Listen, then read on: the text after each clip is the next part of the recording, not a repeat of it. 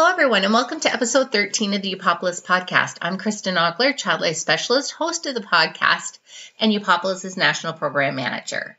Now, if you've made it to episode 13, you probably know about all things Eupopolis because you've probably had the chance to pop over to eupopolis.com to learn more.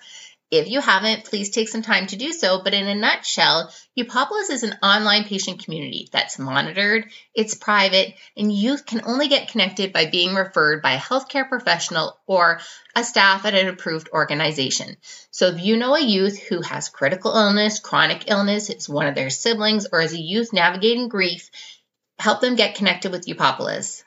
We have a great space for them to be able to connect with peers, as well as lots of reliable information that we've created ourselves or that we've sourced and vetted from other reliable and organizations that we know youth could really benefit from having access to. I'm really excited for today's episode. I'm always excited for today's episode, no matter what it is. But today I'm really fortunate to have with me one of my coworkers in a different capacity. We are going to talk about mental health. Now, when we did our workshop series back in November, we had lots of child life specialists in the feedback saying that they wanted to know or wanted to have opportunities for child life specialists to share more about different types of interventions that they do. So we've been covering some of those things on the podcast.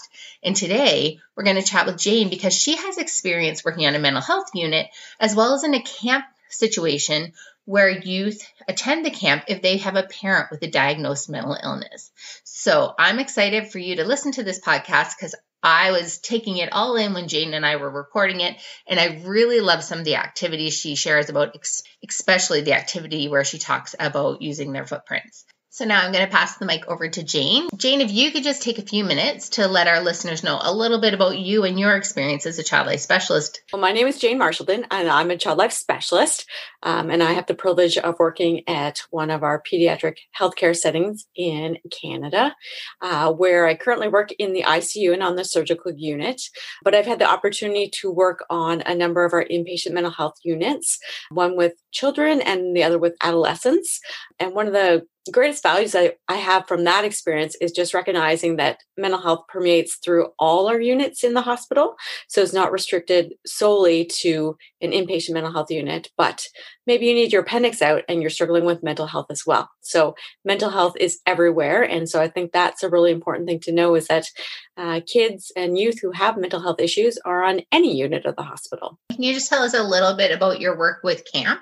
Oh, sure. I had the privilege to coordinate a camp for kids who have a parent with a mental illness, which was an amazing experience to be able to take these group of children and youth out of their home environments to a residential camp for a week, where we got to do all kinds of fun stuff. But one of the most important things was being able to talk openly about what it's like to live with a parent who has a mental illness. Glad to be able to experience some of that with you. When we did recently a workshop series, one of the things we asked our listeners or our attendees at the end of the workshop series is what are some things that they would really like to learn about on our podcast or in workshops that we offer. And one of those things that they said is, as child life specialists, we do interventions and we often tend to stick to our own interventions that we know, and we'd love to hear what other people are doing. So I was just wondering if you might have a top three.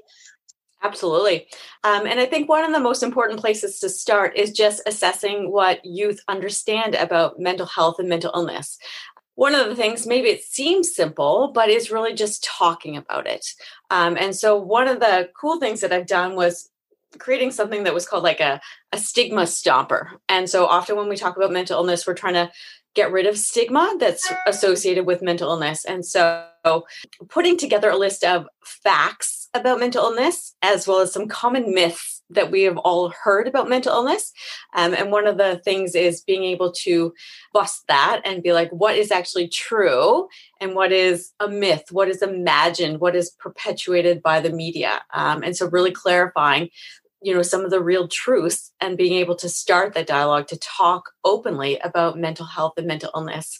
And just kind of make it fun, right? That's always the nature of our work as child life specialists, is to make things fun. And so some of it too, I gave opportunities for youth to be able to write down some of their own myths. And I think one of the natural connections that youth have is collaborating and learning from one another.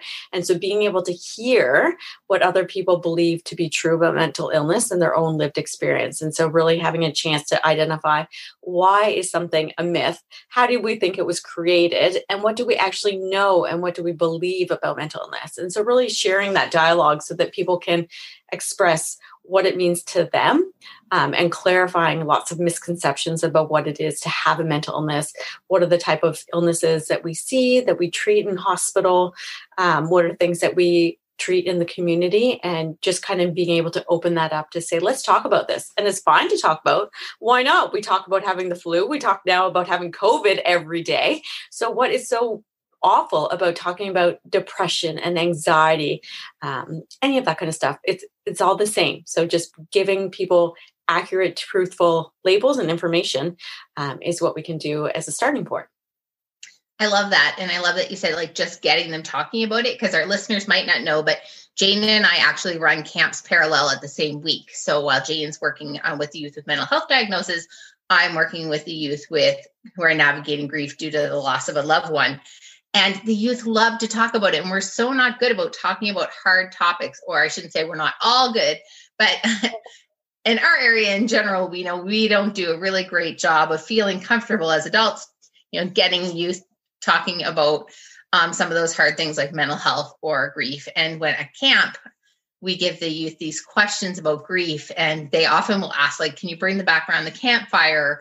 Or can we bring those back to our cabin? Because once they get talking, they just are so glad that door has been opened up for them. I love the Mythbusters. That's a great one. I bet you have another one. Sure. So another thing that's really important too is people don't always know what to ask or what they want to know. And so I found being able to have like a box where people can write questions out on cue cards. And so that is just an open forum to let them know that if they have questions, if they want to know things, they can anonymously put it in that box and we can talk about that. And so one of the nice features of that too is that people have lots of questions themselves, but are so hesitant to ask. So it's really nice when they hear that somebody else that they see has that same question that they want an answer to. For example, when people are asking, how come my parents sleep so much? Will my parent ever get better? And so being able to hear that from another youth, another peer, is just so important in helping kids know that they're not alone. And so those are common feelings that lots of youth share. But if you don't know anybody else, or you don't feel comfortable sharing that with anybody else, you might not know that there's another person in your school who's experiencing the same reality, or somebody else who is struggling too. And so being able to hear is an important way to start opening that conversation too. And so being able to put that information out there again, but putting it in a way that kids and youth feel comfortable too, right? Not everybody is comfortable having an open dialogue. And so is there a way to have a Dropbox for questions, or to be able to email questions, or kind of send them in, any of that kind of stuff, just so that people know that there is a way to ask whatever it is that they want to know. And I think sometimes back to some of my work at the hospital, that's not always easy for people to ask for help. And so is there a way to kind of journal that, and for youth to have that opportunity to express themselves in kind of reflecting on the work that they're doing while they might be in the hospital or in treatment, and then to be able to bring that to a team member to share that with them and say, this is something I'm really thinking about. Maybe I don't feel comfortable sharing it, but could you read this? And being able to give that in a safe way to a staff member to say, could you just, I wrote this down, and kind of pass it to them, right? So, and then being able to identify that that's something that they want to talk about, but they're not quite comfortable yet to bring it forward themselves. Oh, awesome. I love that. I was actually just thinking earlier today about an intervention that I would love to try. I often say when we were talking about like in the early days of COVID, we did You Got This challenge. And one of the things is sometimes our mind gets running away from us and starts to create all these thoughts about what things are really like, when really if you sit and think about it through the perspective of somebody else, or if you just sit and like clearly write it out, you'll realize that your mind has actually like made it into something that it's not.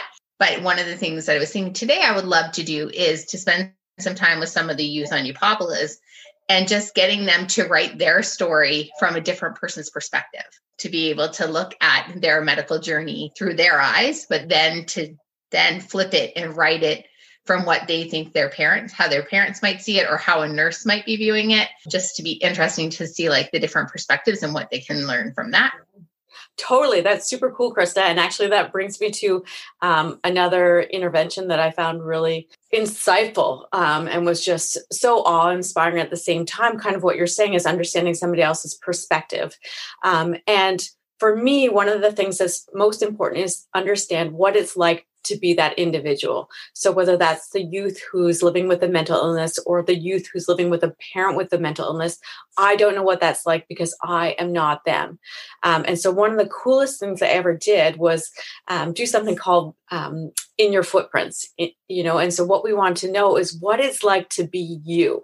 And so the really cool thing is that the kids or the youth got to trace outlines of their shoes or their bare feet, whatever they wanted to do, and have those two feet print there side by side. And within those tracings of their feet, they could draw, they could write, they could put anything down that was kind of how they're feeling, just so that we got a real sense of what it is like to be them, to kind of understand their own reality and their own feelings and their own experiences, because we don't know until we ask. And so that was really so powerful just to see, some youth who were so quiet and so reserved wrote the most powerful things within their footprints. And to read that, to know what it was like in their own home, in their own struggles, in their community, and what they were faced with on a daily basis. That was something so personal and so private, yet they were able to express it in a way that we could understand what it was like to live in their shoes, to be them, and really have that awareness and that acceptance of what their life is like. And I think that is so important, is that we need to meet youth where they're at. And so please take the time to really see where they are. What are they walking with? What are they carrying? And really having a chance to kind of learn from them, but also just to validate their own experience. It was really cool. And I think that's really important, is to not take anything for granted and to really appreciate and understand where everyone as an individual is coming from, and on the same place where they're going. So that one footprint could be who they are, who they see themselves, their reality, and maybe their other footprint is where they want to be, where they want to go, how are they going to get there? And so being able to put some coping skills into the other footprint to say, this is what I'm dealing with. This is what I can do when it gets hard, so that your feet are both on the ground. One is in your reality and one is lifting you up to where you want to go. Oh, I love that. That is so awesome. I love all the different things that we get to do at camp. There's when you're with a group of kids and you have them there for 5 days or 6 days, and you just have such an opportunity to build that relationship, and then, open their eyes to all these opportunities to be able to express themselves and to be able to share with others. It's just so heartwarming. And I love seeing the growth that happens over camp. And I know you see that too, when you have youth, on a unit who've been there for a little while, or you get to see them come back. But sometimes stays in hospital are shorter, and you feel like maybe you don't have as much time to get those interventions done. But those 3 things that you shared with us are definitely things that I think that no matter how long their stay is, you can open their eyes to the possibilities of exploring those interventions and maybe getting started on them, and then to keep working on them even after they've been discharged from hospital. So totally. I have a bonus intervention I can throw in here. I love it. I'm going to add one when you're done too. As we're talking a little bit about discharge and going home from the hospital. So often too, it's the same as when we're kind of packing up from camp and we're going to go home, but the same translate when you're packing up and getting ready to be discharged from the hospital. So you're packing your bags. And what I really want you to do is think about, what is it that you're going to take with you from this experience? And so maybe that is a relationship that's been strengthened, a bond that has been made, which is really important. Maybe you've learned a really great coping skill that you want to take with you. So when you're having a hard time, struggling with the exam, struggling with your issues, struggling with anything, you're taking that with you. So you're going to bring that with you. The same, a great resource that, again, if you're having a hard time, what's a great resource? Maybe a phone number or a website that you can call to reach out for some peer support too. And so, it's really kind of a nice thing to think about when you're packing your bags. Sure, you're going to bring the clothes that you brought with you, maybe your stuffy, maybe your pillow, but what are the skills that you've learned? What are the relationships you've gained? What have you learned about yourself? and pack that into your bag and take that with you and use it when you leave. That's important too.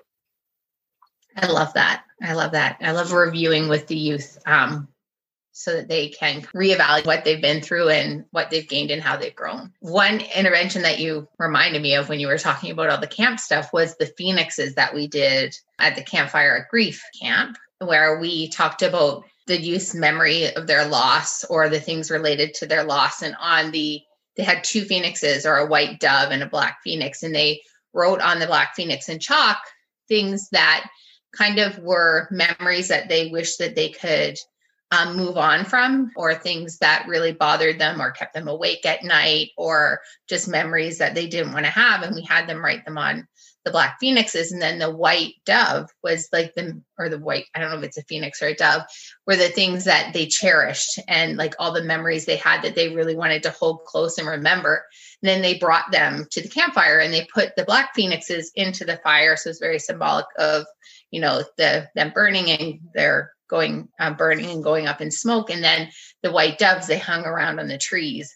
And I know the youth found that a very powerful exercise and they loved it. It's always nice to think of, some of these youth are really creative and like to do the artsy kinds of projects, and others like to write, and others like to talk, and others like to get things out in a more physical manner. So it's nice when there's lots of options for them to take part.